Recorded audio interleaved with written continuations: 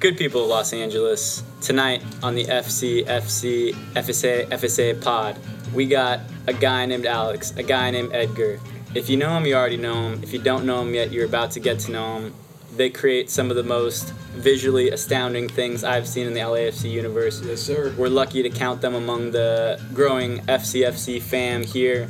Talk about a bunch of different things. All the way through the end, we get gems from these guys. Listen in and listen on. And as usual, guys, we are in the backyard of Dweezy's place in Expo Park. Yeah. We got helicopters and planes flying. People got leftover fireworks, dogs barking. You guys know what it is. And guys, you know what? The ratings and comments kind of slowed down on the Apple iTunes. I don't know what's going on. You guys start fucking leaving some reviews. I cussed before my disclaimer, but you guys know what it is. I'm going to continue to cuss throughout this pod. If you're offended by it, I don't know what to do. We're out here. Peace. FCFC. Light that candle. La vela está encendida. LAFC are back in black. FCFC.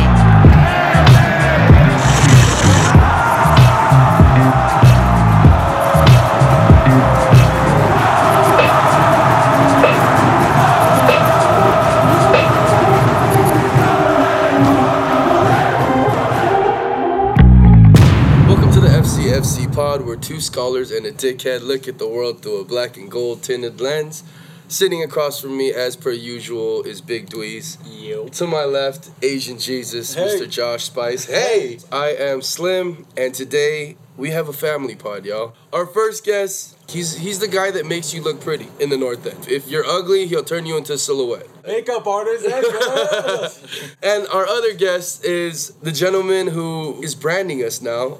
We don't have to take screenshots and just throw verbiage over our titles. If you saw the redux of Ben Cheese, that was the work of this gentleman. We have Mr. Edgar Garibe and Alex Cervantes in the backyard today. Cheers, y'all. Yahoo. And by the way, it's like, anything. What'd you say if people don't notice? I think people have probably definitely fucking noticed. All of a sudden, things are going on the internet. Beautiful things are going on the internet. Yeah. We look probably 100 times cooler than we did before. Yeah. And it's thanks to Well, these. I'm trying not to take offense. I was just gonna say, like, I was looked at Josh. hey man, Josh's his screenshot selection was impeccable. Come on. Hey. I thought people came to FC for the screen cap. We thought it was for them to. special eye to get It does. Thank you very much. I thought they came here so they could listen to us eat Respect the sunflower screenshot seeds. I will say this about Josh's image abilities for all the heads out there, that the Ryan Wallerson New York episode not only is written with the font that New York Yankees use on their merchandise. That's the one he tried the hardest on. But Ryan's face is actually on the board in the outfield on the scoreboard at Yankee Stadium. That's right, babies. You know what? When I found out that, it's not for lack of effort, but I'm just saying. No, it is lack of effort. That's the only one he really tried on, this fucking asshole. Then it's for lack of effort. As someone whose whole life was spent trying to emulate his older brother to like draw as good as this guy could draw and just failing. Just shout out to all the photographers who do shit for LAFC and designers and stuff. But like, first of all, thank you guys. You're getting all the thanks now. Yeah. We'll get into the shit later. We're gonna get into this stuff later. Family is growing, yo. Yeah, it's incredible, man. It's night and day what you guys are bringing to the table, and now the guys are having the same weird pose. Like, it looks like an album cover every single time. So I love you guys. Thank you so much for bringing your talents here to beautiful Exposition Park, And this has been another episode of FCFC. That's it, guys. Just kidding. Hey, compliments over. Stories need to begin. yes. Yeah. Full disclosure, I'm only here for the Hennessy. Hey, Ah. this will be the last week we have Hennessy on the pod because they don't seem like they want to sponsor us. No, yo. So, Hey, I also think that you were trying to say tea. yo, you have enough tea fans. Can we have some Henny fans? All right, we too? get some Henny fans out there. Yeah, I mean, all the reviews are like, I can taste the tea, I can smell the cups. Quick shout out to the fucking LinkedIn employee I reached out on behalf of you guys. The Hennessy one? Yeah, like, I got no fucking responses. Like, That's why we're Yo. taking our fucking talents over to Scotland, bro. Jameson, here we come. It's Ireland. Is it? Oh, it is Irish whiskey. Sorry, Pierce. Sorry, Dweez. oh, shit. I love Jesus. And Enough of this liquid discussion. First football memories. Who's going first? Edgar. Oh. I spent these past 2 weeks thinking about this. And I still don't really have a clear-cut answer. One thing that I can say my first football memory is, because growing up, like, in a Mexican household, like, obviously, like, soccer's there. Like, my family was more so, like, a basketball family, so I was all about, like, Lakers all day, every day, you know? Gotcha. And, like, soccer was, like, cool. Like, oh, my uncle's... Like, I had one uncle who was, like, super, super into soccer, like, as well as basketball. But he was the only other one that really, really was into soccer, and he's a big Club America fan. So I'd say my first football memory is... It's kind of a few memories, but, like, growing up, anytime I had a birthday party, first communion or something, his gifts were always Club America related. So it would either be, like, a jersey or, like, a ball. Did you ever have the cake? No, it was never on the cake, thank God. They would never give that up responsibility Yeah, of the hell cake. no. He's not about to show up with like Cuauhtemoc Blanco fucking cake or anything. Like, Today but you it's all- become a man yeah. and just like glow. It's all love, though. And then the funny thing is, like, once I got older, then it, like, went to my younger brother. Like, he started getting all the Club America. So your uncle is the equipment manager for Club America. That's what I'm hearing. Did it work, like, somewhere in the back of your mind when you think about or watch Liga MX, or you're like, Club America is my favorite team? Okay, it did for a little bit, just because, like... Yeah, you got And incepted. then he would always buy, like, tickets to games and take us whenever Club America would play at the time when it was Home Depot Center, or, you know, when Interliga was still a thing. oh and, shit, yeah. all that stuff. I remember we went to a game where they were playing Cruz Azul, went to penalties, America somehow won, and then, like, we're all cheering and shit. And in the back of my head, I'm like, I really don't care all that much about either of these teams, but, you know, You weren't invested Yeah. personally. not really. You just had the gift somewhere in the back of your closet covered in dust. Yeah, pretty much. But, like, now, when you look at that league, do you have a allegiance of any kind, or you just don't really feel any type of way about it? I do. I mean, my uncle was a Club America fan. My dad, more or less, was kind of a Monarcas Morelia fan. So, like, he had, like, a few jerseys. You'd see, like, pictures of him from back in the day, rocking the kit and whatnot. But, like, he wasn't, like, super, super invested in it. He was more, like, casual about it. And, like, Morelia's actually plays in the state where we're from, you know, Michoacan. So I was like, I'll root for this team. You know, it's like the hometown team, more or less. Have you been down to Mexico to any league games down there? No, Never. sadly. Anytime we go to Mexico, it's always during the off season. Why do you think it never took a foothold? Was it because the Lakers' spirit was just so strong and like the Americana of it was so strong of it? I honestly didn't really start caring about soccer until, like, after the 2010 World Cup. That's when I got, like, super invested in it. Everything before that was just kind of like, oh yeah, sure, like, I'll go, like, Yeah, I'll check yeah. this out. You know? What about the 2010 World Cup? Started stirring the desires. Ooh, I like this question. Let's go. Honestly, I don't know if I have, like, an actual answer for that. I just You don't kinda- remember? You just I just started watching it. That Spain team was insane. After that, I became, like, a big ass, like, Barca fan. That was like a super Straight up. underrated tournament for Straight up. Ivory I think Coast. even if you like, Yeah. if you're a huge Real Madrid fan, there's that period up until maybe today. Like the way that they play is, you can't not aesthetically appreciate the way that team was able to move the ball, Yeah. and the players and the familiarity of those guys all coming up through La Masia together. Yeah, they all They had knew second- exactly where their teammates were on the pitch at all times. It was But who's on that Spain team? It's like Puyol in the back.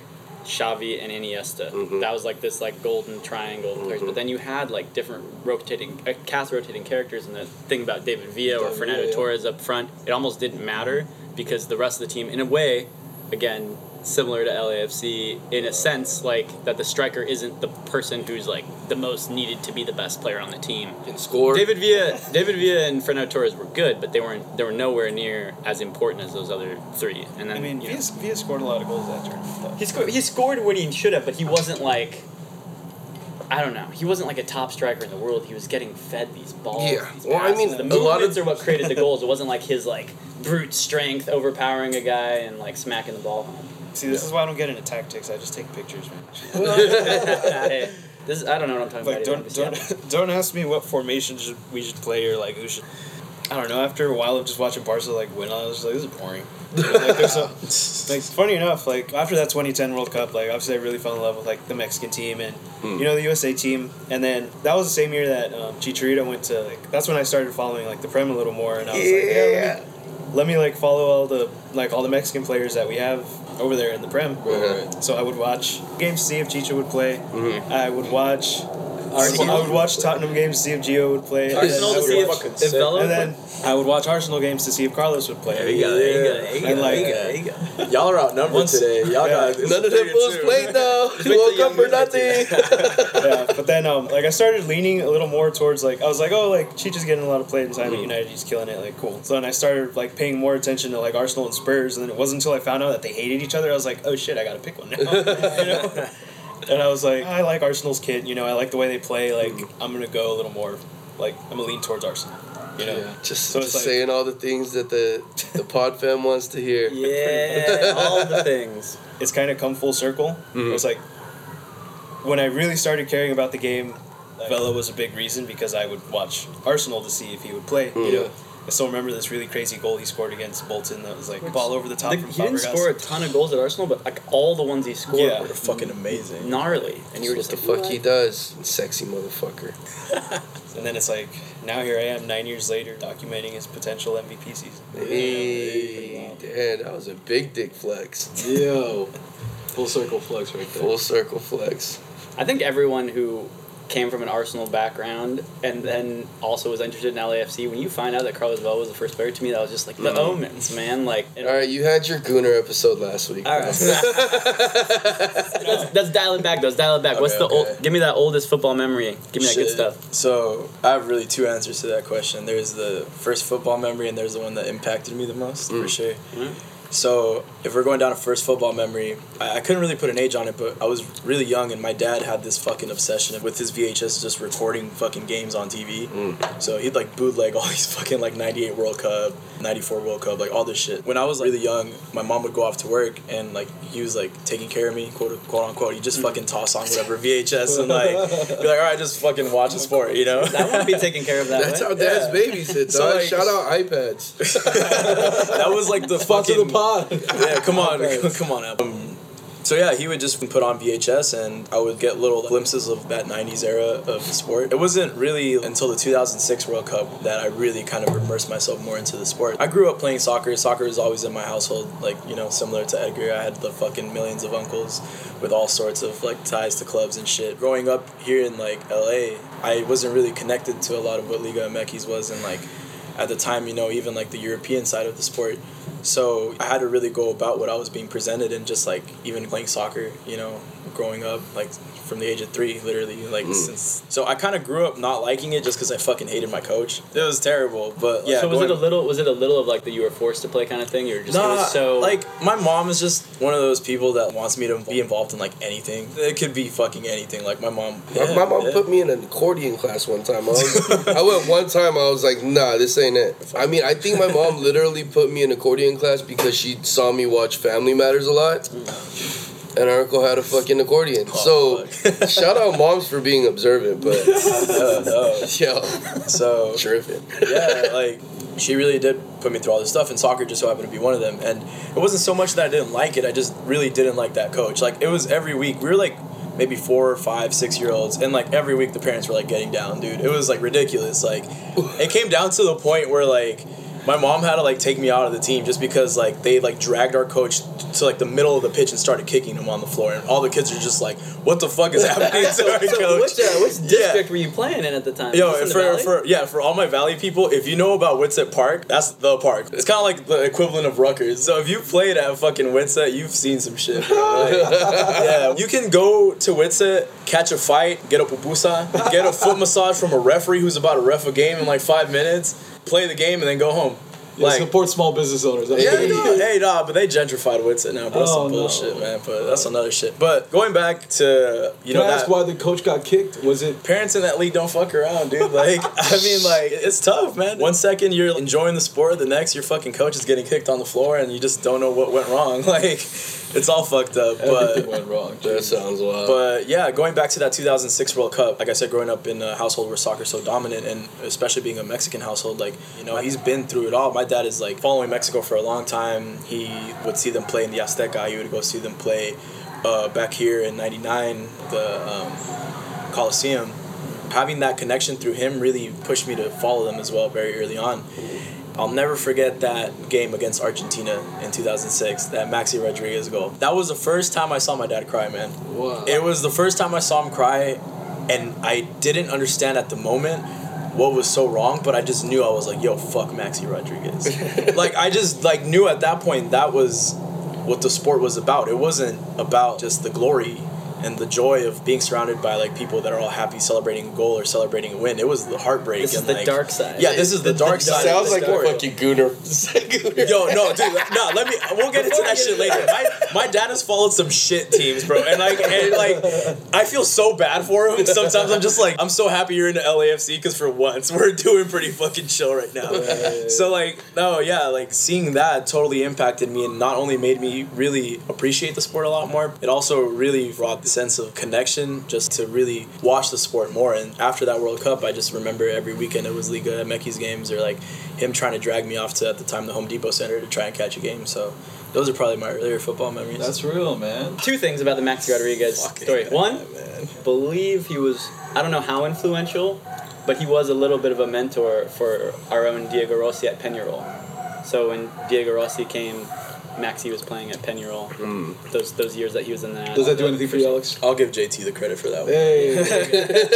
take that credit, JT. Come on the pod. Two, the other thing, Friend of the and I'm sorry to say this, but when that goal happened, I was on the shoulders of a very tall Argentine man holding his mate cup, wearing an Argentine national jersey in the city. I forget which city that game was actually being held in.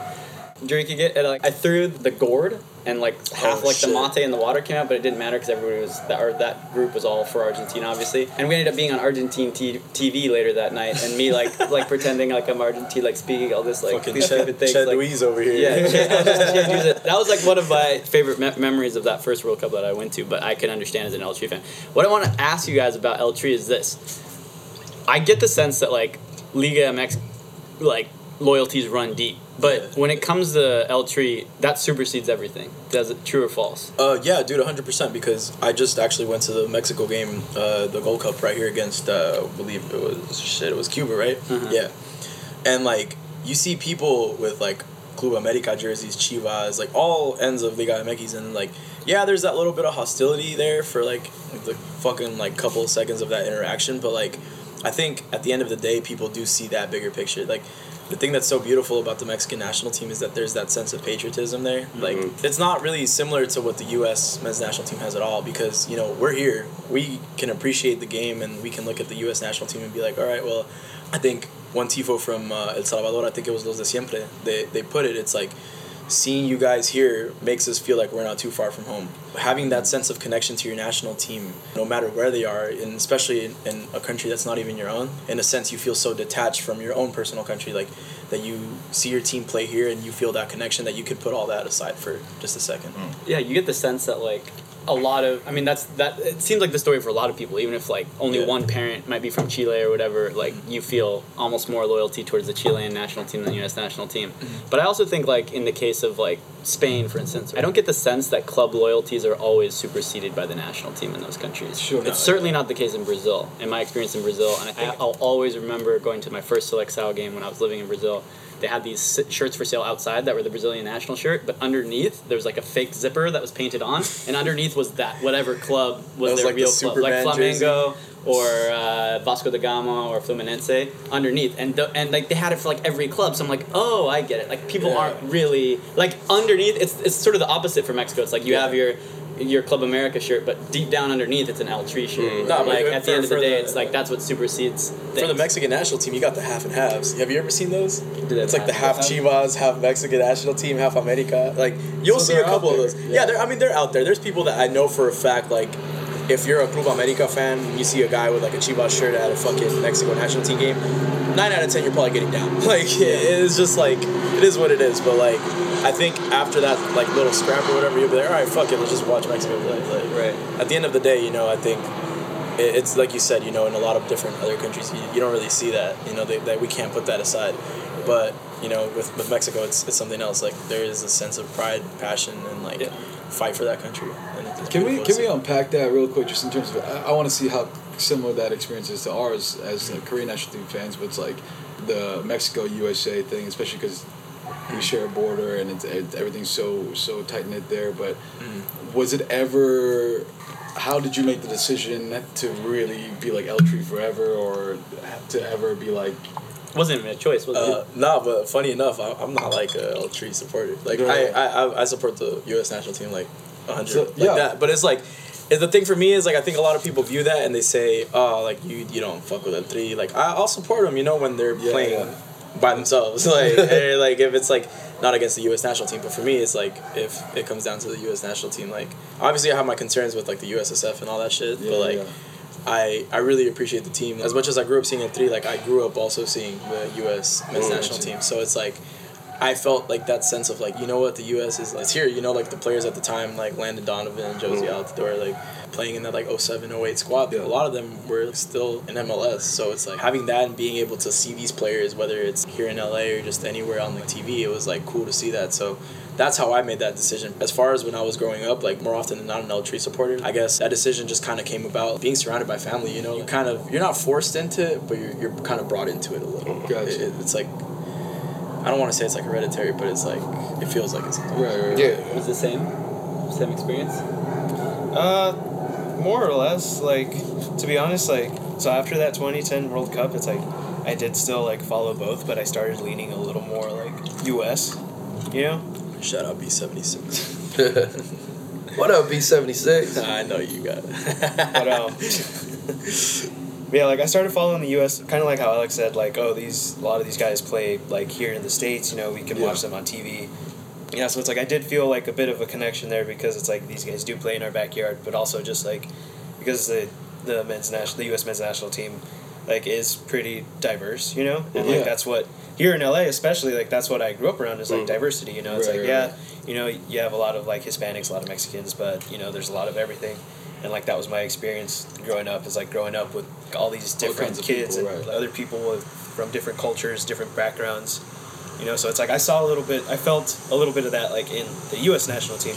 That's how I felt represented there. But then also like what Alex is saying, like obviously like you still have your ties to your Mexican 100%. heritage, and it's just like to be honest, like right now, and like people are gonna give me shit for this, but I don't care. Like That's a fact. I sit right on the fence, like because it's like I understand like they're both like rivals and they hate each other and this and that, but it's like. I was born here, like here in the States, with the Mexican background, like with Mexican heritage. You know, it's like if you want to give me shit for like, But I think I've met more people who are more in that category. Yeah, dude. Than more people often who are than like not. one or the other super You'd hard. be really and surprised. the other one. Yeah, no, I've met more 100%. people that are a 'cause- little bit more between feel- these two teams, Mexico and Yeah, I feel like a lot of people. It's not necessarily like they're sitting on a fence where they feel like, oh man, like I'm being judged every time I feel like I say that. I'm not ashamed to say that I support Mexico in a certain environment. You know, I feel like you know, kind of to what Edgar said. Like I'm not gonna just denounce all that shit over just like saying I picked the U.S. 100% at all. I hate that some people say it's like, oh, you're being so fucking fair weather. You just go to whichever team is like doing better, and it's just like I have love for my country as much as I have for my culture. You know, and it's like I'd cry tears of joy if I see my dad crying tears of joy over Mexico one day, hopefully fucking lifting the World Cup or like some shit like that. You know, or even for like this past Gold Cup, I fucking was bummed out as shit we lost, but like.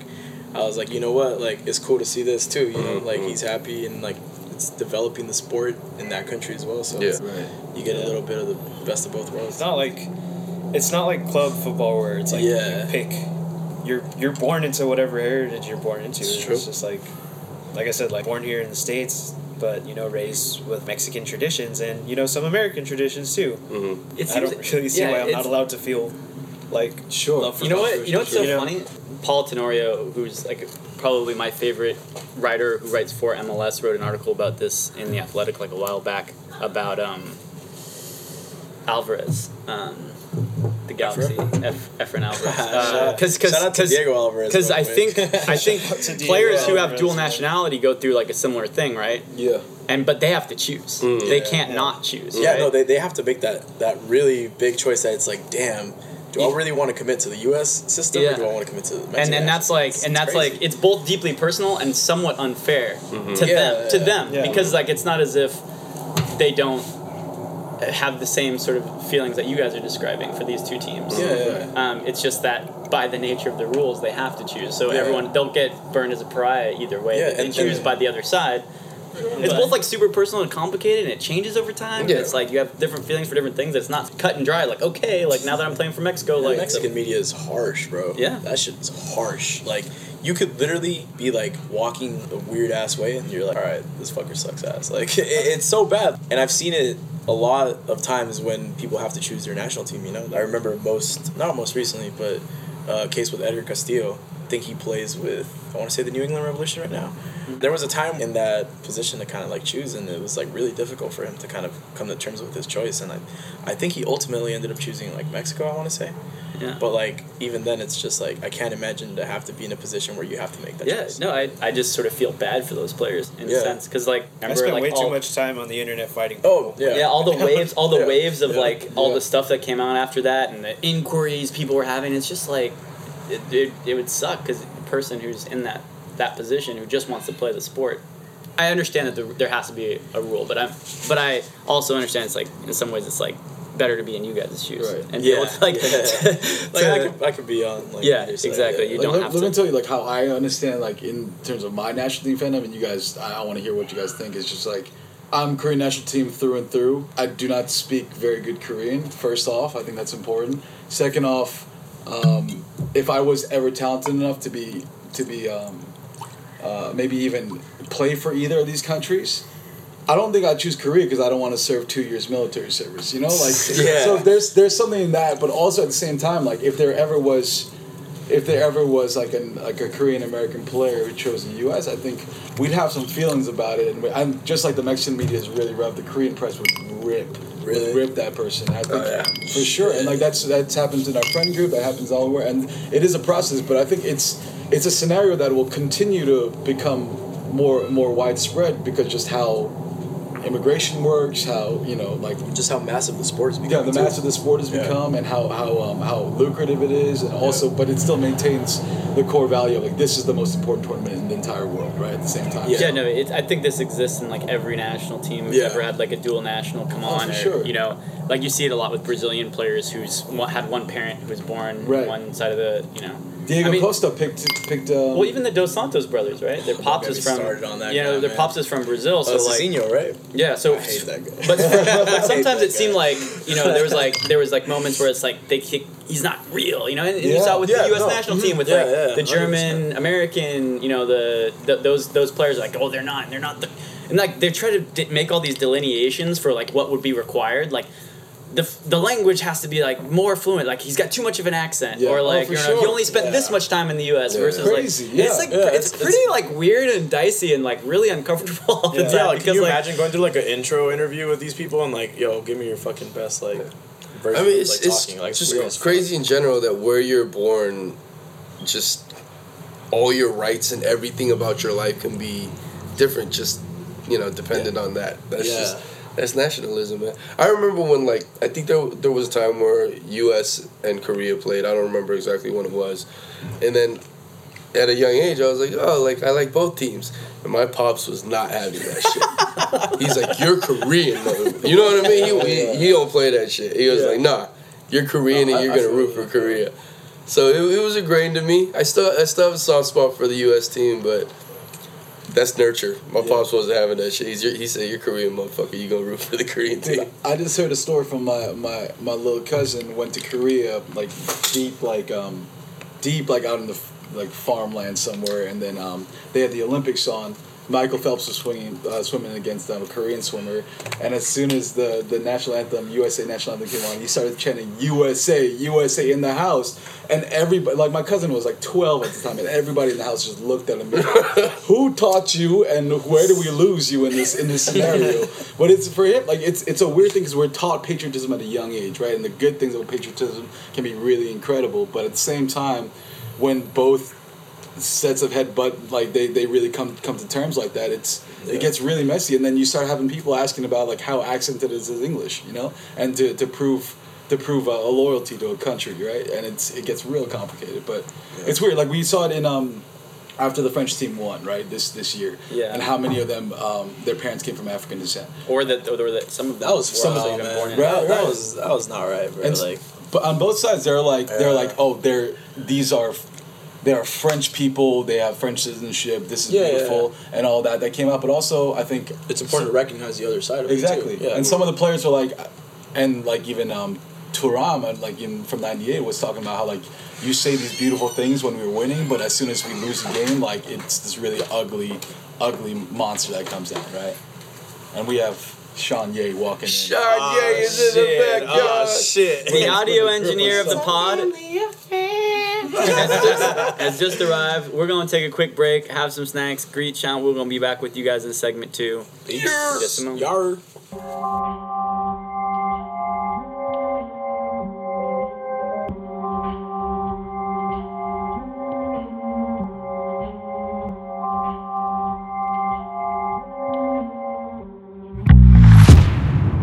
Back here, FCFC Pod. We're here at the Yo Todd segment of our podcast right now.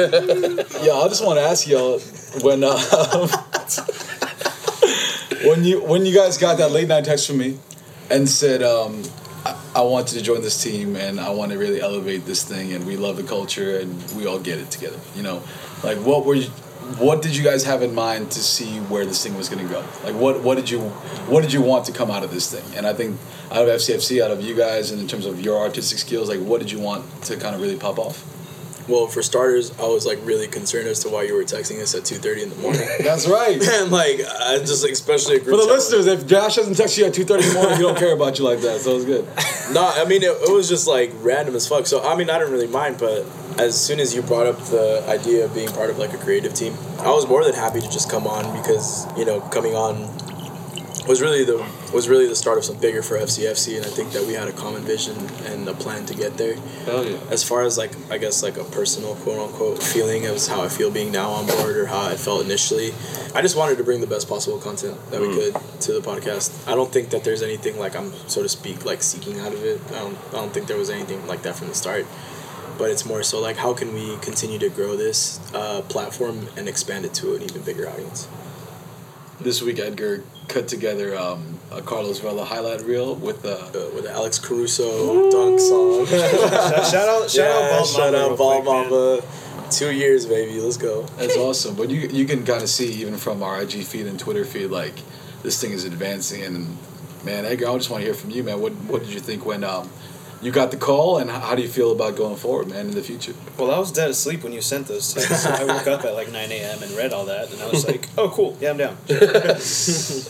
Yeah, he really did just say, I'm down the next No, yeah, dude, deadass. That was like, a bit. The worst part The about conversation is just says, I'm down. No, the worst part about it is Josh and I had a total heart-to-heart conversation about how this is like a great plan, and I'm like, yo, like, I haven't even fucking let this dude respond. Like, the next morning he's like, yeah, fuck it, I'm done. Obviously, like, this dude is a fucking god when it comes to design and shit. Oh, you know? God damn. So it's like, I already knew what he was going to bring to the table, so when you said that, I was like, yeah, I'm down. Like, I have some kind of, like, vague ideas, but there was really nothing there. Yeah. You know? Even photography-wise, like, because for the most part, like, a lot of the stuff that I do for the club is just shoot stuff as it's going on, you know? Mm-hmm. Not so much think of ideas for stories to tell. Yeah, shoot the something story. Something personally that I really need to work on, you know? Mm-hmm. So it's like, this is definitely a platform for me to do that, for sure. Nice. We're a good practice space. Hey. But, yeah, like, it wasn't... Because I've honestly, like, since then, I've spent, like, every day thinking, like, what the hell do I have to contribute to the FCFC? Like, I don't know what the hell to do with it. This dude's over here, like, killing it, like, with all the covers and for, like, all the... We have some ideas coming your way. Yeah, and I'm just, like, I'm just in the chat, like, oh, that's cool. You know, enjoy the calm right now. No, it's funny he mentions that about the covers and every week, dude. I think it's easy when I know the people like that are on. You know, I have like with Chi and like obviously like Benny. Mm-hmm. But I am going to admit it, like the two hardest covers I had to do were Vince and Casey. Like I just think like with Casey it was a little easier because like we have that Arsenal connection. Mm-hmm. But definitely like with Vince I was like, dude, I only know this guy on Twitter. Like it's so weird. Like do I just like fucking plug his like @ name on there or something? Shout out to Vince real quick. Like talking on everybody's. Listening to that, it's just like fuck like. I feel like I know you now a little bit. And it's like, I think something that we talked about in our first initial meeting, you know, as far as you said, you know, where did we see this going?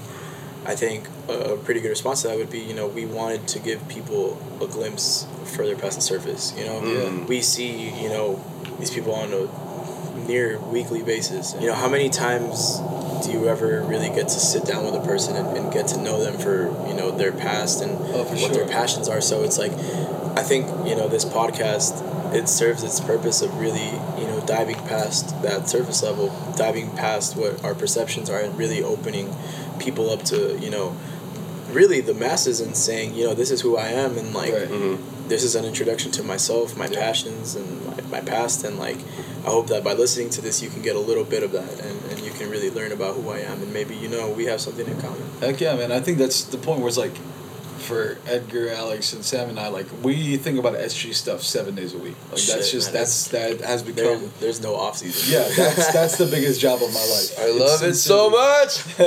It's the best. But don't you guys feel like FCFC kind of, it's a slightly different muscle, a creative muscle, right? You can kind of first discovered your boner. You first discovered your boner. That's the FCFC tagline, when you first discover your boner. But it really is just like... This week's title. You get to do something that I think that we all have been learning through the culture, but also... I know that we're putting out a lot of great stuff with our SGs, but like this becomes a place where it's like, man, this is our contribution to the culture. Dude, in a new 100%, because like there's a lot of this stuff, like for example, I'll start picking out what I've done for you guys. It's like that Vela graphic. I had that idea just lingering, and I just knew that if we put it out through like expos, like there's obviously some sentiment about it because that's the club, you know. That is Vela, that is LAFC. So it feels like we have a little bit more leeway to do more stuff, like displaying, you know, like figures like Vela, or like even like using like the LAFC stuff, you know. It's liberating at times, and it's cool to just kind of get out of the rhythm of just doing SG stuff too. Like, hell yeah, man, it's awesome, dude. And like we couldn't be more happier to be on, honestly. It's so in it, because like even the kind of the city hall like skyline backdrop you put onto that, like when I saw that, I remembered like when supporters, a group of supporters and myself went to City Hall to talk about how LAFC needs more kind of advertising and billboard usage, right? And like that was like a request from the 3052, like let's talk about a community or a club in a bigger way. But it's like we're so entangled and intertwined with all this stuff that it really becomes a thing where it's like, man, everything that comes out of your brain is at the heart of it is for the North End, right? And that's something that's really, really precious to me and special to me. So I love that we're creating new things around it, man. It's really incredible. You want to know what's funny about that graphic? It was supposed to... It's not that it was like a throwaway, but like I had planned it for like a certain person that should have signed for the Lakers. Didn't actually end up signing. Man. We don't speak of him. Yeah, we don't speak of that person on this podcast. Stupid ass laugh. Fuck that motherfucker. What up, Sticks? Miss you, bro. You got too little more to say about that on Twitter. I have nothing left to say about everything that I've had to say has been said. Hey, after that Friday night, Edgar was like, "I'm so glad." Nah, dude, on the pod this time, so we can drink a bit. And talk about this. I was out with Monty and Penny that night. I got the notification from our friend Mike. Shout out to Mike real quick, but like it just ruined our whole night. Like we were like in a parking lot, and then like I just told him, and then like Benny just fucking went off and hit his vape the hardest. That motherfucker was coughing. That's the first time I've seen him do some shit like that. You had a little taste of the Knicks fandom at that time. That was we didn't have it that bad. We didn't have it that Come on, we're trying to get on the same level here, y'all. Come on. I'll never be at that level. Don't ever compare us to. I had that Knicks experience at Yankee Tavern when we were watching that Knicks Lakers game. You remember that? Oh man, that was beautiful. New York was crazy. Shout out New York away days. Fuck New York. They took over Yankee. Hey, come on, y'all. Hey, I gotta give love to New York. Shout out to a lot of love to New York. Brooklyn, all them. I'll give you a Redux like fucking Benji's cover, but till then I hate you. Wait, you know what I want to talk about? What? The internet. Because no, check this out. As we were talking about all this, and I'm looking over at these guys and just trying to absorb their youth onto my old, weary mental baggage. What a strange thing to say. No, I was like, holy shit. They grew up with the internet. Mm-hmm. Like the whole time. No, dude, so funny enough, like, I grew up in a household pretty much without internet, dude. Because my parents were just so fucking cheap to not want to buy an internet package.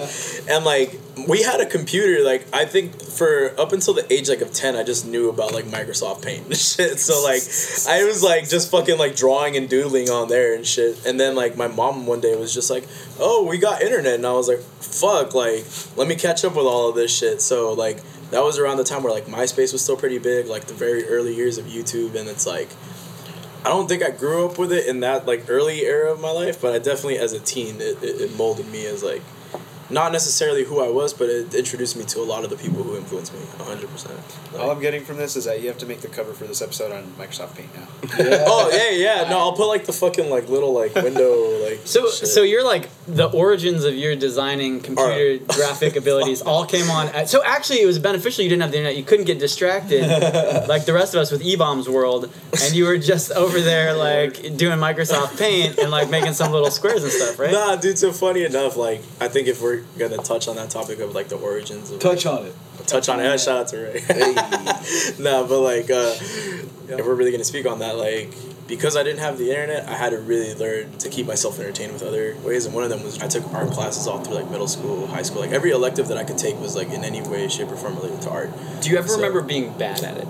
Oh yeah, like in the beginning, were you Yeah. like not good and you wanted to get good, and then you took classes and you're like, now I'm good. Yeah, well, I think some of the early things are just kind of like stuff I would just doodle in like notebooks and like early like drawings in like kindergarten or like first grade or whatever. The point where I realized like, oh shit, like this is like something I think it was like somewhere around like 7th grade where like I could one of my teachers you talked to my mom like you should really like think about like putting him into like a school for this, and like my mom was like, what the fuck, no, like my son, she was That sounds expensive. that and she was like, this motherfucker's gonna starve if he does this shit, like, and like at the time like my mom was just like, yeah, no, if it's creative and like that means that you have to like dedicate your full time to it, fuck no. Like she loved me being involved, like we talked earlier, but like she always was like very school, like you have to do school and then anything is like after.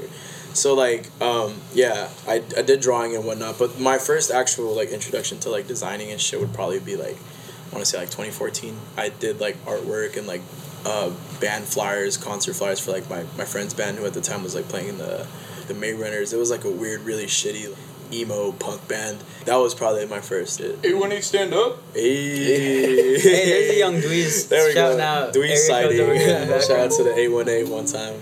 At the time, it was just I did everything off my phone. Like it was crazy because like he might. 2014. Yeah, dude, it's crazy. What Like was I doing? I was just doing all this shit off of my phone, and then this guy's like, why don't you like fucking like try to make like money off this? I was like, dude, you can do that. There's no way that I could fucking make money off of like shitty little designs I'm making off my phone. Like fuck that. So I did like a bunch of like album artworks for them and then their friends and whatnot, and then I kind of just gave it all up. I had no interest in it at all. Like I was just like, like I guess they like it. I guess they kind of fucked with it, but it's not really my thing.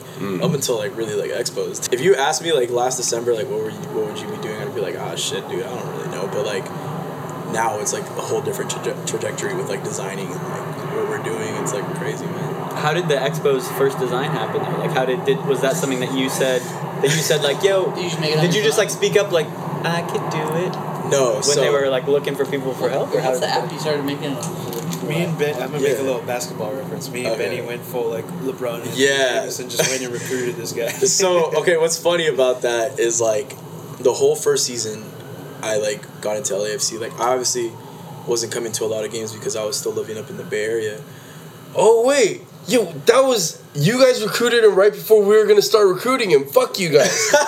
We'll get into that. Nah, it was funny because like I was the first ever game like I could physically attend was that Dortmund friendly because like up until then I was like living in San Francisco, doing school full time. I really was broke as shit. Like I was the epitome of a broke college student. I couldn't even I could barely afford day-to-day meals, let alone come back home and go to a LAFC game. So I was working at Starbucks at the time, and like I was saving up money, just like I was like looking at all the buzz. I mean I had gotten the emo back in like 2015 with like the original sticker. I just imagine Alex in that green apron, dog. Dude, nah, that shit sucked, yeah, bro. it's so cute. That shit sucked, man. Yo, like I'll probably toss that onto the artwork. So I got some pictures, but like, so good. Yo, man, fuck Starbucks. But no, yeah, like I was saving up money to come to my first game. That whole first season, I went into the North End completely just without any expectation, not really knowing what the full environment was like. I saw it on TV, but you never really get the full thing until you go and immerse yourself into it. And I left that game just in love. I kept going back every single game. funny enough, the first event this fucker mentioned, the first ever LAFC related event that I went to was that TSG Nikki Sports pop up in at Chapman Plaza, right? Damn it. Yeah, and like Josh, like I was like over here like hassling this motherfucker on Instagram, like, yo, you got 2X on these shirts, and it's like, I don't know, man. Like it was like a lot of this like back and forth between that little interaction, but like, it was super cool. And like as more and more I got immersed into the North, and at the time I was just like really just taking shitty pictures off my phone and posting them. Yeah, they were I mean shitty. they were fucking trash, like for but yeah, these guys, like specifically Benny and Edgar, like one day just hit me up and we were just talking. We kept kind of talking like probably I'd say from September and onward, and then I came back for winter break, and by then I was like already like off Starbucks. I was like interning for like another company. I was like making decent enough money to be able to come back to games, be able to spend time back in LA. So by that time they literally recruited me, like sniped me the fuck up, and Fuckers. by then they We didn't force him in it. No, but they were Whatever. like, they didn't kidnap. They didn't go like full Rondo and LeBron. But this is the first time you had met him. No. We had met before. We've met before, and Interacted we've on probably Twitter and been whatnot. in places that we've been in the same room. And There was a point where like 5 years ago we were at the same place at the same time, but we'll get into that. but going back into that first design question. So that night that they talked to me, I was showing them a couple designs I had on my phone. They're like, oh, those are like cool or whatever. And like I was like, yo, who does your merch? And you're basically looking at the merch team right now. So I was like, all right, cool, like that's pretty sick. And when I joined, because after that night it was like they had taken me out for drinks for my birthday, and I want to say maybe like Damn, they did a full court press on you, dude. Dude, come on, man. Did the He Got Game fucking full college recruit shit. I had a bunch of like SG hats in front of me, like doing my thing, man. No, so yeah, they brought me. I just pictured it. He's wearing a Starbucks apron while he's out. I know, like I'm taking it off. I've announced I'm taking my talents to. But My no. next chapter. Yeah. Oh yeah, the fucking picture. But yeah, no. I basically by that time it was December, and they basically were telling me, it'd be cool if you joined the merch committee. And I was like, are you sure, man? Like I haven't really done design in like at least a good like 4 or 5 years, And at that time I downloaded my combo of 3 apps. Download Fonto, download PixArt, and download Afterlight. Those 3 apps will fucking change your life. Like Fonto, PixArt, and Afterlight. PHONTO. Oh, There it is. I would have gone with the FO. And Yeah. So like, what's funny enough, at the time that I kind of joined the merch committee, they were already in talks of doing our like usual like on tour shirt, which is like the first year was like AC/DC, this year's is Maiden, and I was like, all right, well I could take a crack at it. So I originally did like a different piece, and I was like, oh, well, we kind of want to do Maiden, like they're playing at the bank, it'd be really cool to do it. So I was like, all right, well this is totally out of my fucking like element, so like let me just see if I can. Let me see if I can do it. Like I really didn't know what the fuck I was doing. I did this like whole Number of the Beast design off the phone, and then like Benny hits me up on the side and he's like, yo, you did this on your phone, didn't you? And I'm just like, oh shit, like I've been caught, like these fuckers are about to kick me out the merch channel.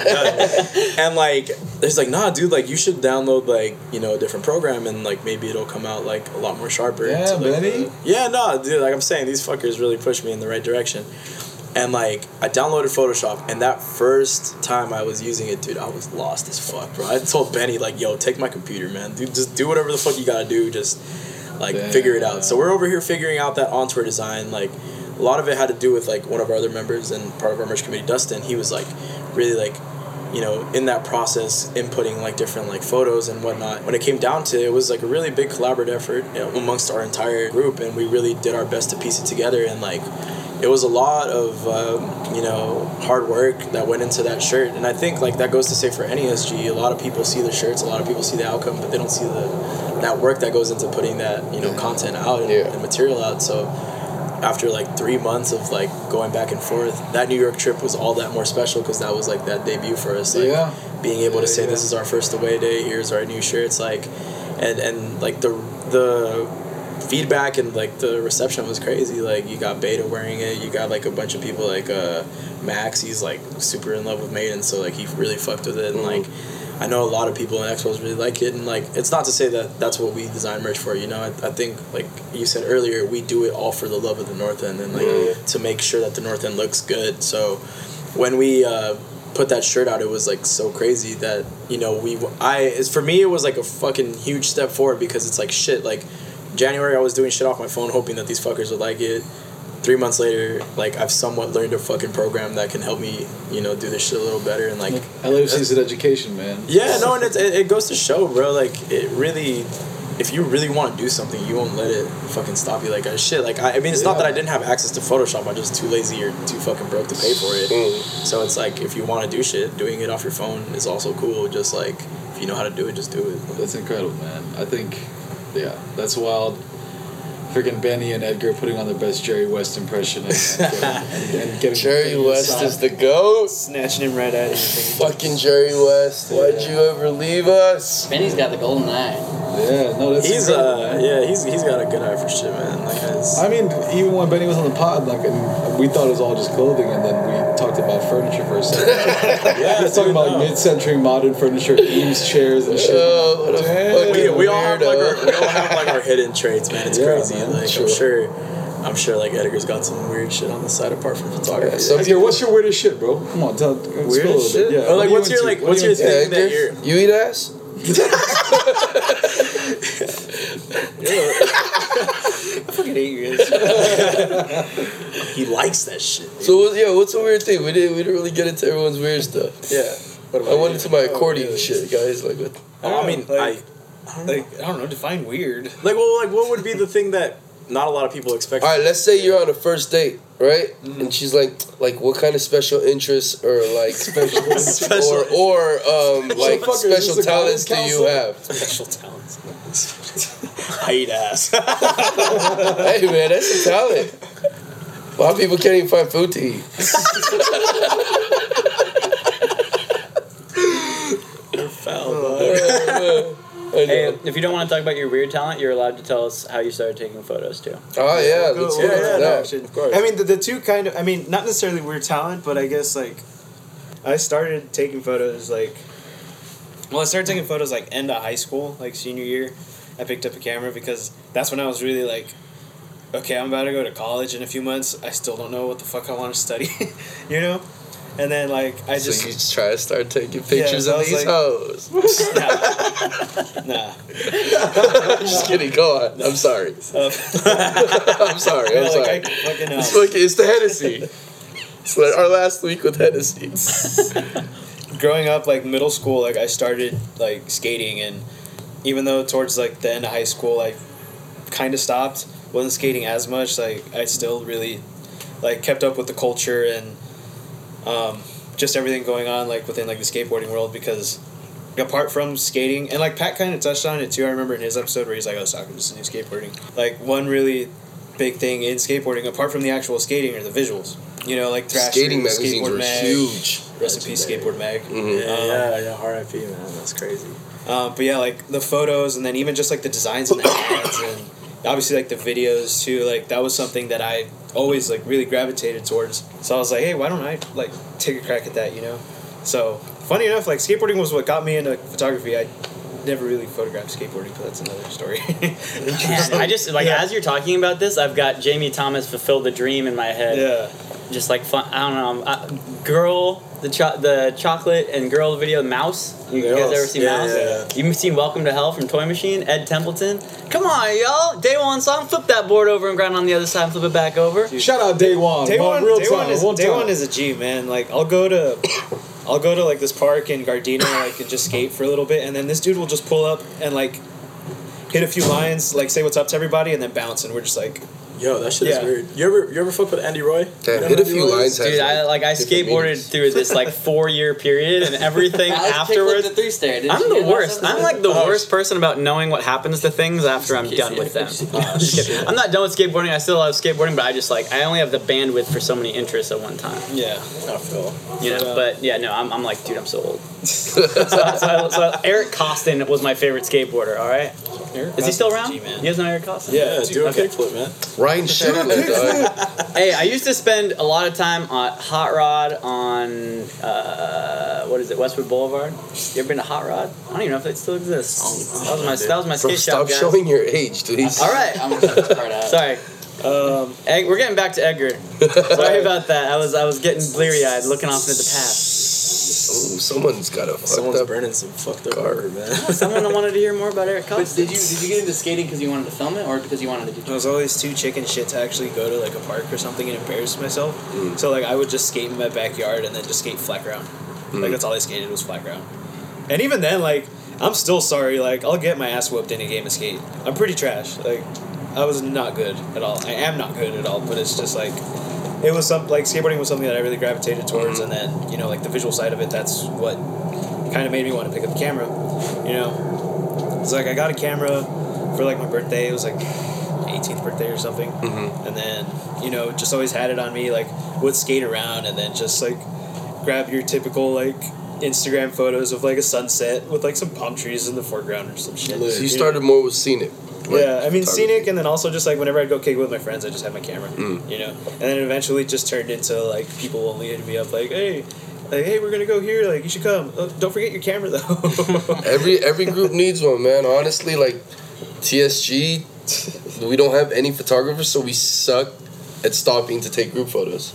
It's Are like, you a proper camera guy? Like, do you Jones out on like knowing different kinds of cameras, different lenses? Do you go buy real film? Do you get different things developed? Are you like, how far down the rabbit hole are we as a photographer? I mean, I'm mostly digital. Although I started the very first camera I picked up. So before I got that like digital camera for my birthday, like I have an uncle that is big into photography, and he had like a bunch of old film stuff. So I asked him like, oh, do you have like I was like, oh, do you have like any old like film cameras that you're not using? He's like, there yeah, are like, leftover fireworks in South Central LA. Which after a 2.5 hour full blast fireworks all around this thing, you're like, how are there extra fireworks? We got drug dealers on the block that got money to throw away.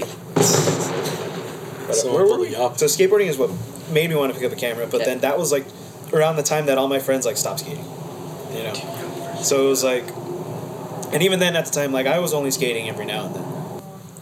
So I'll kind of fast forward through some shit a little bit. Like I picked up the camera, went to Cal State Fullerton for a semester, and thought I was going to study photography, and they threw me in like all these prerequisites beforehand that was like drawing, painting, 2D design, 3D design, and I'm like, okay, these are going to help like the illustration and graphic design people, but like I just press a button, man. Like what the hell is all this going to do for me? I'm spending all this money on like pencils and shit when I can just like I dropped out of college after like one semester and for like a good 2 years was just working. But like in during those 2 years I would always go, there's this venue in Anaheim called Chain Reaction. That's like the legendary like hardcore like that's like the venue in the scene. So and what's cool about it is like super small. Like, What scene are we talking about? Come on. like It's the hardcore scene, bro. The scene.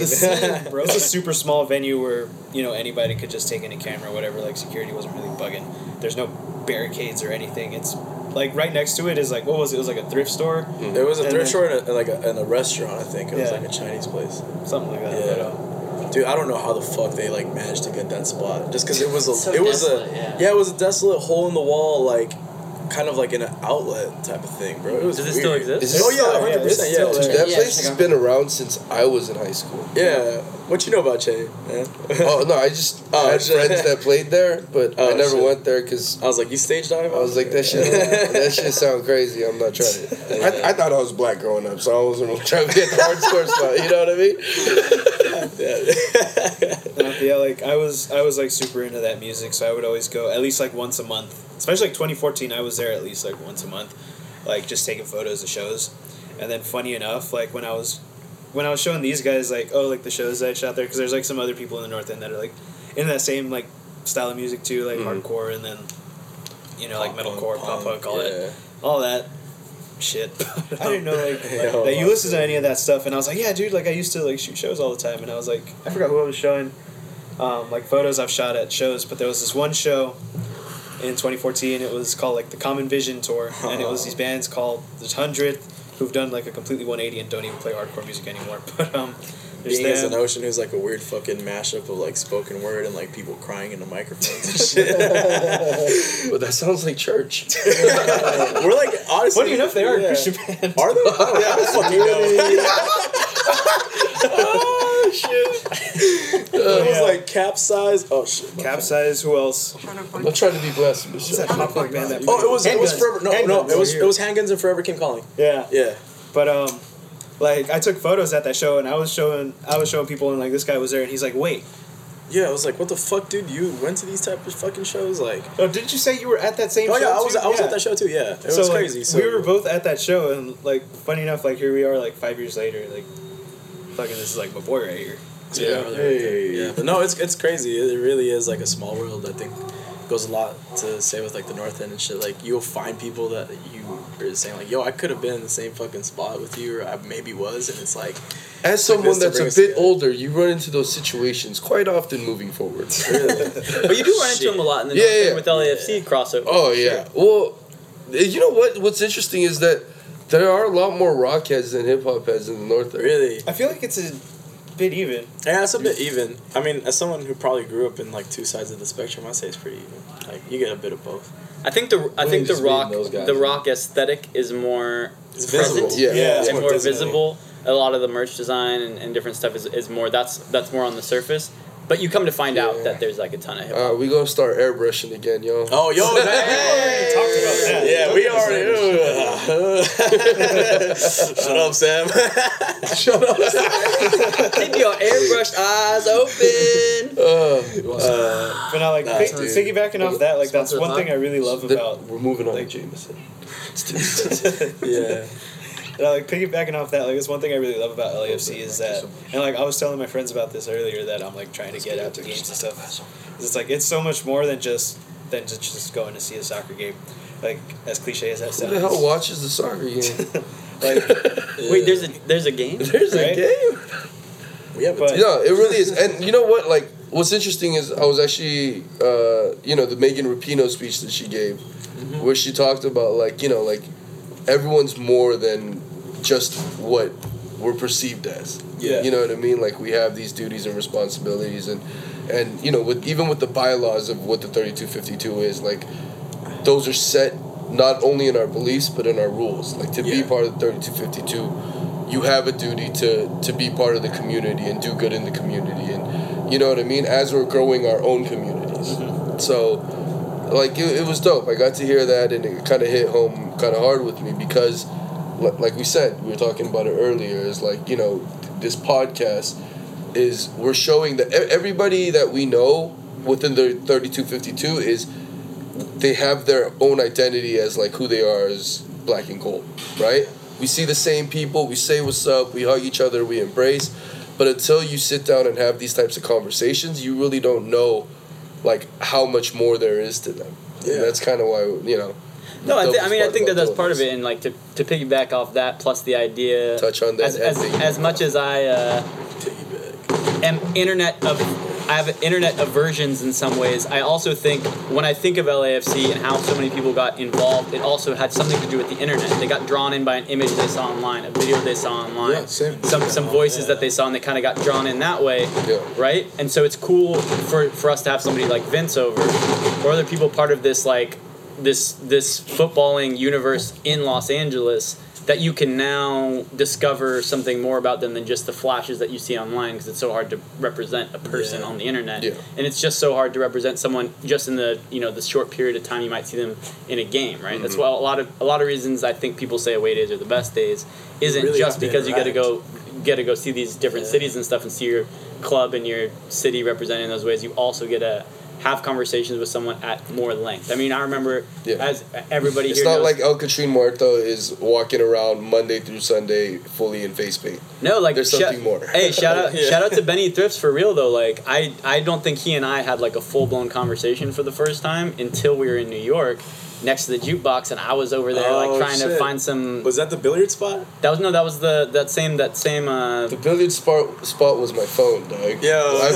We paid that bartender to throw my phone on. Yo, it was the Yankee Tavern. Yankee Tavern. Yankee Tavern the next day. Yo, quick side note. Sam actually paid a bartender $20 to give him the Bluetooth access to that bar just to play YG. And she legit, as soon as we're all fucking turning up to YG, she's like, y'all are homesick. I was like, yeah, just a little. Yeah, man, I love LA. That was a good Oh, man. No, I don't know. I was fucking New York. Just a bitter taste in my mouth. Shout out to you fuckers for keeping me alive after that barcade. To parkour in the streets of fucking Brooklyn. No, yo, parkour and then fucking getting tossed out of that line for drinking in public. You shotgunning a fucking beer. We haven't talked about the New York shotgun in a while. Don't shotgun beers in New York, people. $500 fine. Yeah. You get all your beer fucking taken. And on that note, we'll take our second break. All right. And we'll be back with Tea Time with Dweez.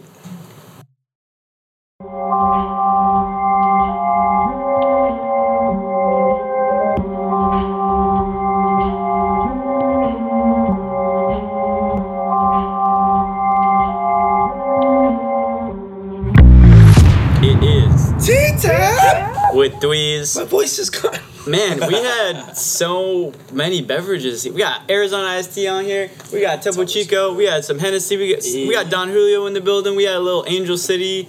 Their Anchorstein, California Common. You know what? Now we got a little tea. Longines, Dragonwell. Okay. It's a very well-known tea. Leaves are all flattened out. And the iconic thing to do with this tea usually is to drink it in a tall glass like this, grandpa style. You drink it all the way, or you drink it halfway down, and then just keep filling it back up with water. Keep filling it back up with water, and blow them tea leaves out of the way. And you don't even use a filter. But tonight, we're using the Gaiwan like we always use. For all my people who know about Gaiwans, know about tea stuff, get yourself a Gaiwan, and everything else will be all right. You don't need no girlfriend, Josh. You just need a Gaiwan. Josh needs a guy. Juan. Yeah, see? There's a lot of guys named Juan. So we're here with Edgar and Alex. It's been so much fun having them on through all of our breaks right now. We've just been bantering, we've been snacking, we've been chatting, and I think like it's high time that we get into a little bit of weirdness, guys. Oh, shit. It's high time that we get into a little bit of tea with Dweez kind of chats. And as I distribute these, I'm sure you guys know, you're just gonna flip them upside down. Use the tall cup as your smell cup. Okay. And then as you want more tea, just keep passing it over. Okay. We'll do a little sample flip for you. But here on the FCFC podcast, like you guys were saying, we like to get to know everybody a little bit better for the people who don't already know each other in real life. And like, man, one thing I want to hear about, because you guys kind of touched on it a little bit, I just want to hear about the very first time you guys met. Oh, fuck. I don't even remember. I remember. To be honest. So, hold on. Let me take a sip of this tea real quick before I go into this little story. Damn, that's some good ass tea.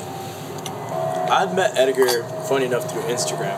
It was like, I'm about to go into some funny shit. A lot of people might not really know who this person is, but I want to say like fucking like years and years ago, my friend Hernan and I made like this fucking like parody account page about this reporter called Fernando Fiore.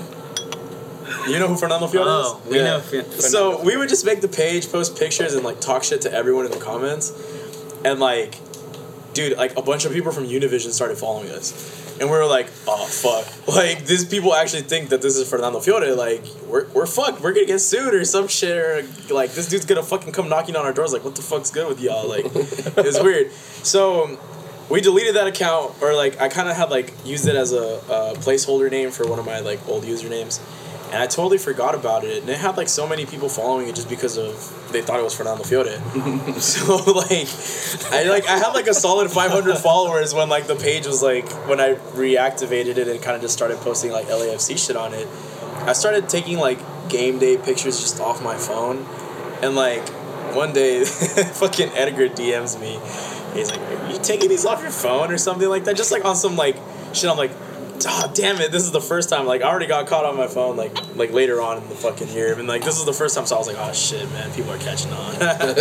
So like, but yeah, I was like, yeah, dude, I'm just taking pictures on the phone. But he just kind of like gave me props of it, and I was like, okay, cool. Like, I wasn't even like intending to be some sort of like photographer in the North End or just even a photographer, period. But I was just like, I like taking pictures.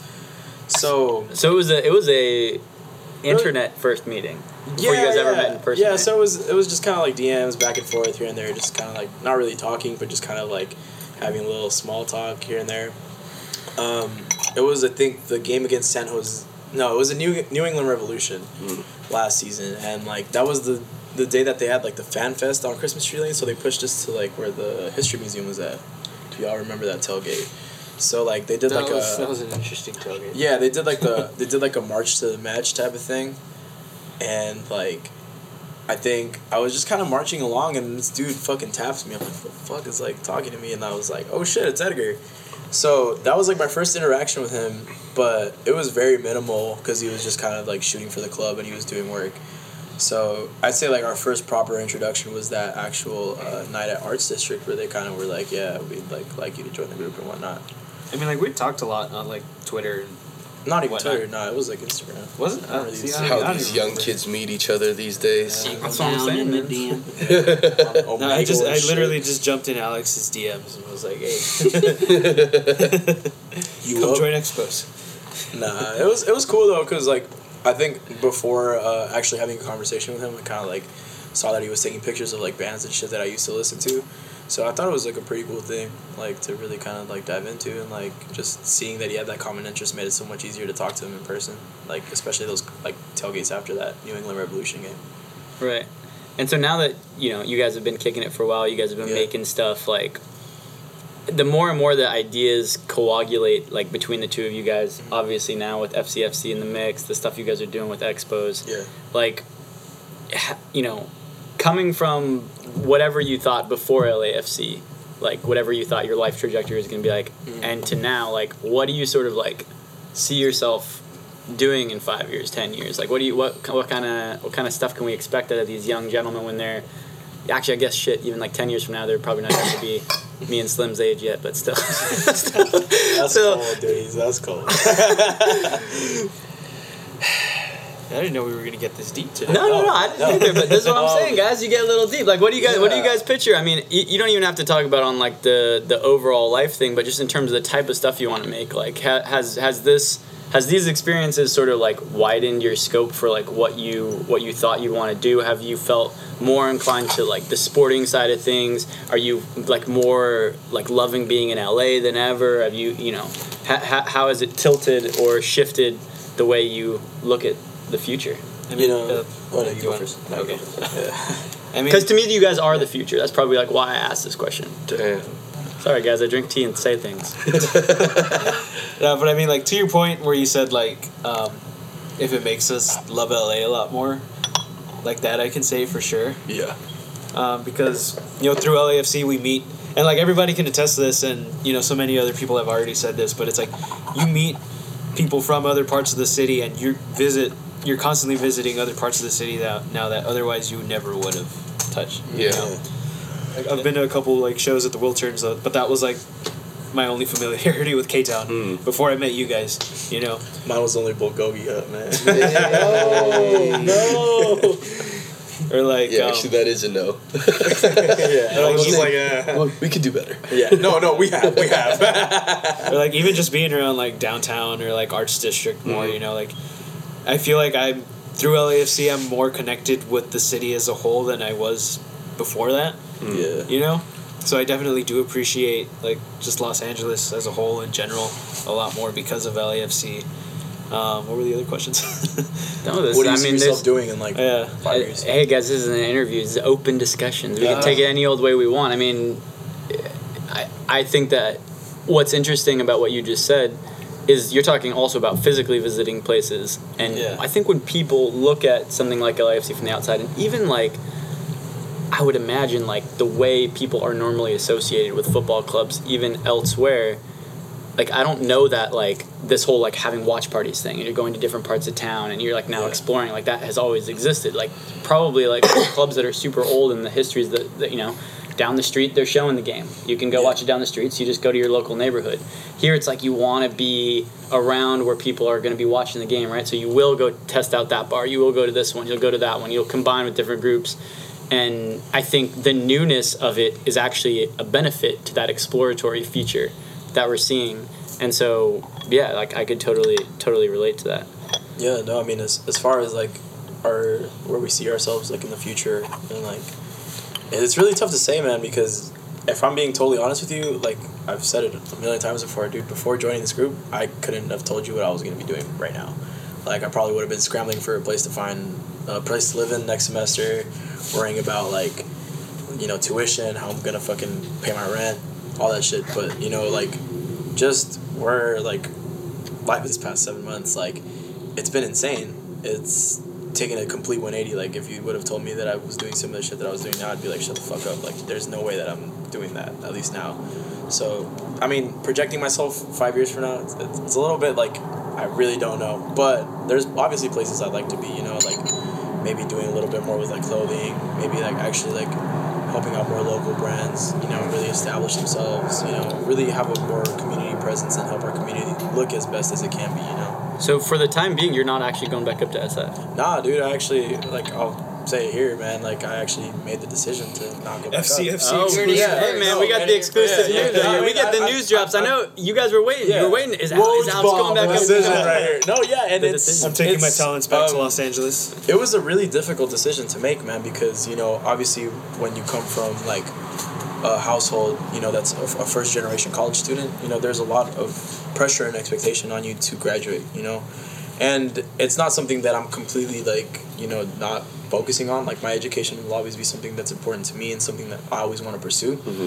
But for the time being, like, there's just a lot of great opportunities here that I have to seize right now, you know, and it's like, I think that if I don't take these opportunities now, I'll forever look back and say, you know what, I could have had this, and because of school I just kind of put it aside. But, you know, school will be there. These opportunities, I can't assure myself, you know, that they'll always be there.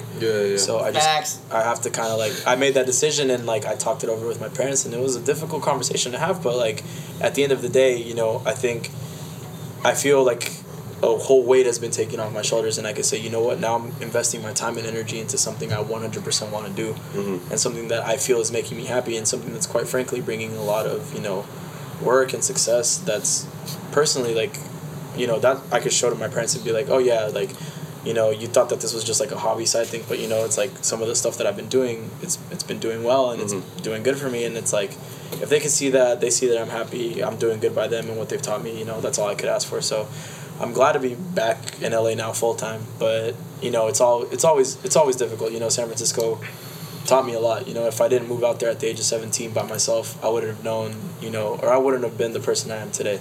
So I'm grateful for that experience, but I'm so happy to finally close that chapter and really, like, embrace LA again. And like you said, you know, sometimes that team, whether it be LAFC, and that involvement in LAFC makes you appreciate the city more. I think that being so far away from it initially, it sucked, you know, because you see all this, like, community, and it's like, you know, as someone who's grown up watching soccer here, someone who's grown up seeing MLS evolve through these phases, you kind of always looked at MLS and see, oh, it has so much potential to be something bigger. Right. So when that something bigger came and I wasn't physically here to kind of, you know, involve myself into it, it was tough, because I was like, damn, like, when I was here, the other teams here weren't really doing that, and now that this team has come in and it's gathered the community and it's really pushed itself to be, you know, above what's quote-unquote the MLS standard, I'm not there, it sucks. So being here full-time, being able to immerse myself in something I'm so passionate about, and being able to, you know, create for the community and be able to, you know, continue and do stuff that I love, you know, for the club and even for myself, like, it's the best thing I could ask for. Man, I think what you just said towards the end of that about specifically about MLS and, like, LAFC, like, right during the break, I was shown a video that seems like the Galaxy are going to institute safe standing in their stadium, like, and on the one hand, I know, like, you know, there's all sorts of banter you can throw, but on the other hand, like, I think it's great. Like, I think, like, the uplifting of the the league as a whole, anytime someone looks at LAFC and they're like, I want that. Yeah. Like being an aspirant force, like a driving force to propel the league forward, to propel supporter culture forward. To not only is it complementary towards LAFC and what they're doing, but it's also complementary towards the aspirant qualities that I think draw a lot of us to the team. And it sounds like, you know, also drew you personally to coming back to LA, like, and especially, although I'm the type of person who could, like, you know, and I do, you can occasionally find me at the USC Philosophy Library on the campus. Like, I'm the type of person who could get stuck his head in a book all day. I'd probably study for the rest of my life if given the opportunity. Yeah. Like when the man to your right now, Sean, decided he didn't want to, you know, young Dweez didn't want to, like, continue school and stuff. Is like, it's that same thing. Like, you wanted to take a pause because Sean had the opportunity in the music industry at the time, the same way that you kind of feel like you got things going on right now and you don't want to miss the chance. And I think, like, the lesson is this, like, it doesn't really matter, like, what your particular walk is. Like, when you see something and something aspirant, something shining, something bright, something gold, some letters in the black sky, you know, and you want to go towards them, I think it's pretty rad to, like, to have the sort of momentum you can get from, you sort of, like, sparked by a team, you know, like, in a way, right? Like, it created the universe where this could happen a little bit. I like, legit will always say, bro, I owe everything that I have now to this team. It's crazy because it sounds like such a dramatic and bold statement, but it's true. Like, I wouldn't have met Edgar, I wouldn't have met Benny, I wouldn't have met all of you guys, and it's like, I don't ever want it to seem like this is just like a pathway, because it really hasn't been. You know, I think that opportunities and doors have been opened through the people in this team, but not because of the team. Like, I've never been one to piggyback off of, like, the team. I've never been one to say, like, oh yeah, I'm doing this for the team. Like, nah, it's just like I'm doing all this shit with my friends, and, like, through being together with my friends and all of us collectively trying to do something, you know, better for the culture and something better for the city of Los Angeles, like, we've been able to get to where we are now. So it's like, I wouldn't have personally asked for something, you know, better, like a better situation to be in. You know, I can create with my friends. I can live the successes of our creations with my friends. Like, it's the dopest shit to say. And it's like, I'm not leaving San Francisco for a team. I'm leaving San Francisco for, you know, obviously myself and the people around me, you know. Like, it's a decision that I made solely based off of, like, what I think is best for myself. And it's like, I think by doing that, it's gonna not only just benefit, you know, me, because I'll be a lot happier, I'll be doing this and that, but, like, I'll be able to continuously provide to an organization that has really unknowingly given me a lot, you know. No, in a way, it's like, I don't know. I can totally relate. Like, I'm someone who loves living abroad, and there's no guarantee I won't also go abroad again in the future, you know, and Sean knows it as well as anyone. I just sort of, like, bounced in and out of this city through my 20s, just because I, you know, there's so much to see and so much to do, right? But, like, when something around you is like a gravitational force, but it's also a gravitational force upwards, it gets you psyched, it gets you ready to, like, hustle. It's like hustle and motivate, right? Like, it motivates you to do something. I mean, that's, like, the greatest compliment, like, any organization could have, is, like, anyone it touches, like, you have this aspirant quality. It's like a fucking skateboard ramp, you know? You want to, like, fly off and try some shit, right? Yeah. It's like, but when a ton of people around you are doing it, it's all the more contagious. I think what's so funny is when you tell people about this, like, wait, are they paying you?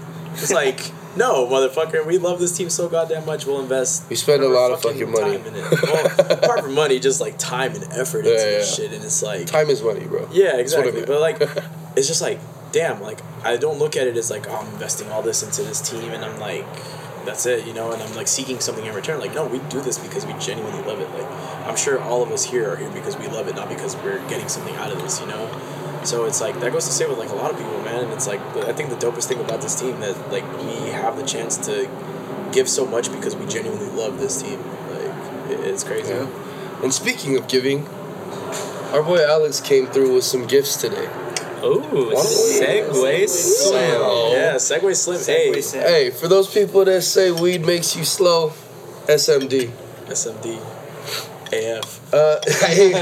Lol. But yeah, so I SMD FTP. brought some records, guys, because, like, I was a big vinyl collector back in the day. But these are some of my personal favorites. So you got Alex is digging out some records right now. I'm the narrator for the pod. Yeah, so I'm the narrator for the pod. He's got some stuff underneath the table. So they go in order. So this one is just, you know, I don't take Dweez as a hardcore guy at all. but I want him to play this and his neighbors to like complain and shit. So like, this is a Sachi band gonna called complain before the neighbors. Power Trip. Ooh. The album is called the Armageddon Blues Sessions. So it's a fucking 6-song 12-inch, and like. The last time I saw Power Trip was at the Regent. I almost got kicked out of there because they said no stage diving, and I fucking just like went for it. Power Trip. Yeah, Power Trip for fucking dweez right here. Yo, first of all, I had no idea that like this sort of music really existed on vinyl. I guess it always did, but I never thought of it that so way. much on No, vinyl, but I never dude. thought of it that way. You know what I'm saying? And now I'm looking at this cover with these letters that look like they're growing both fur, lightning bolts. There's all sorts of stuff going on here, and it's up. I'm in, dude. This is Just tight. read the fucking title, the Armageddon The Blues Armageddon Sessions. Blues. Yeah, that's Session. an intense title. Yo, listen to these. There's a Listen to these called song Lake titles. of Fire. Armageddon Blues, Lake of Fire, The Evil Beat, That song's fucking hard. Acid, Questions, and Vultures. Wow, that's hardcore, bro. And look at the Come fucking on. back artwork too. It's like this fucking makeshift like. Are those skeleton horns? shit. Are those glasses? Is there a jaw? Who knows? But you know what? I am yes, getting in on to all this of those. all The day. second record Thank you, sir. is it's a very special one to Edgar and I. Oh. This one's Son of a is bitch. survived by Touche Bourré. I got this off their singer Jeremy back in Backside Records in Burbank. R.I.P. to Backside, but like that store and this record have so many memories to myself and Edgar. Probably, you know, it's actually like on baby blue pressing, so like the cover is baby blue, the vinyl is actually blue. What's funny is Shawnee is gonna steal all these. Yeah, he's about to Sean's sample just like all this, leaning like- further and It's further. Nipsey Blue. It's So a yeah, Nipsey Blue like fucking- this is like honestly like a record that was like so important to both of us, and like I know that like if Touche Amore ever played a show, Edgar and I would be some of the first motherfuckers there. So this one's also for Dweez. Oh man! This one last for Dweez. Whoa! This one, and it's funny. It's funny because we actually talked about this off the air, and it's not I anything knew like Dweez incriminating is or my anything. favorite. But like All of our This- reviews talk about fucking Dweez. this record right here. So I gave you something that's gonna weird you out. I gave you something that's fucking a representation to both of us. This record I feel like encompasses you as well, Dweez. This is a rare ass fucking Oh man! 12-inch. Freddie Gibbs, Madlib. Side A is Thuggin' full, Thuggin' instrumental, so you could rap over that shit. Hey. They got Are a y'all bad- watching me when I wake Yo, up in the mornings? yo, Because Sachi's this, gonna get woke up with some raps. This another Madlib beat on side A.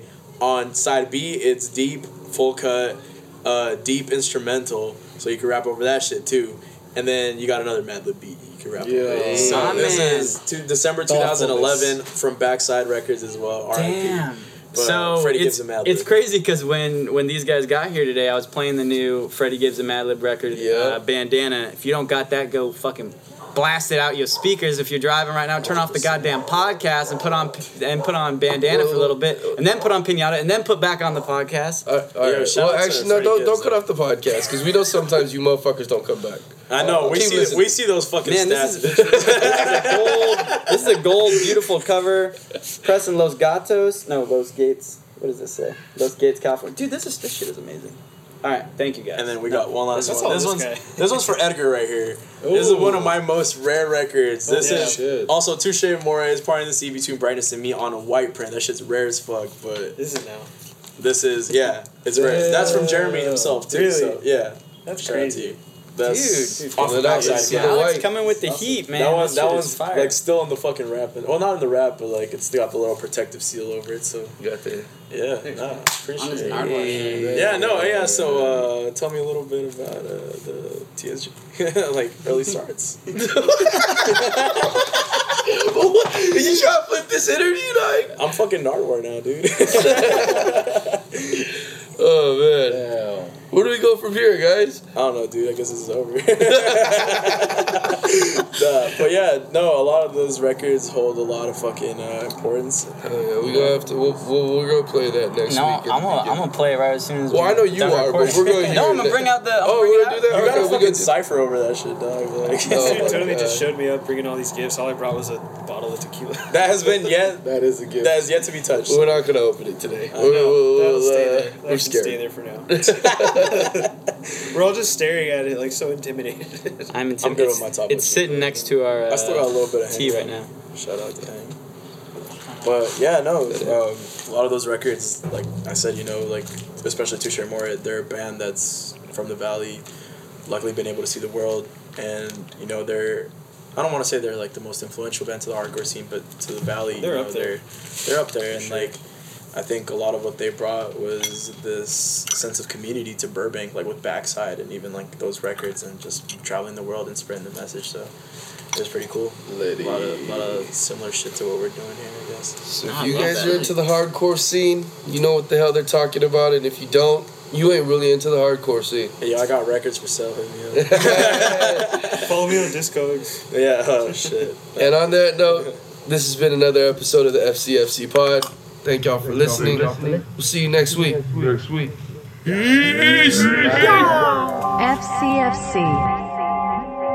FCFC. FCFC. FCFC. FCFC. FCFC.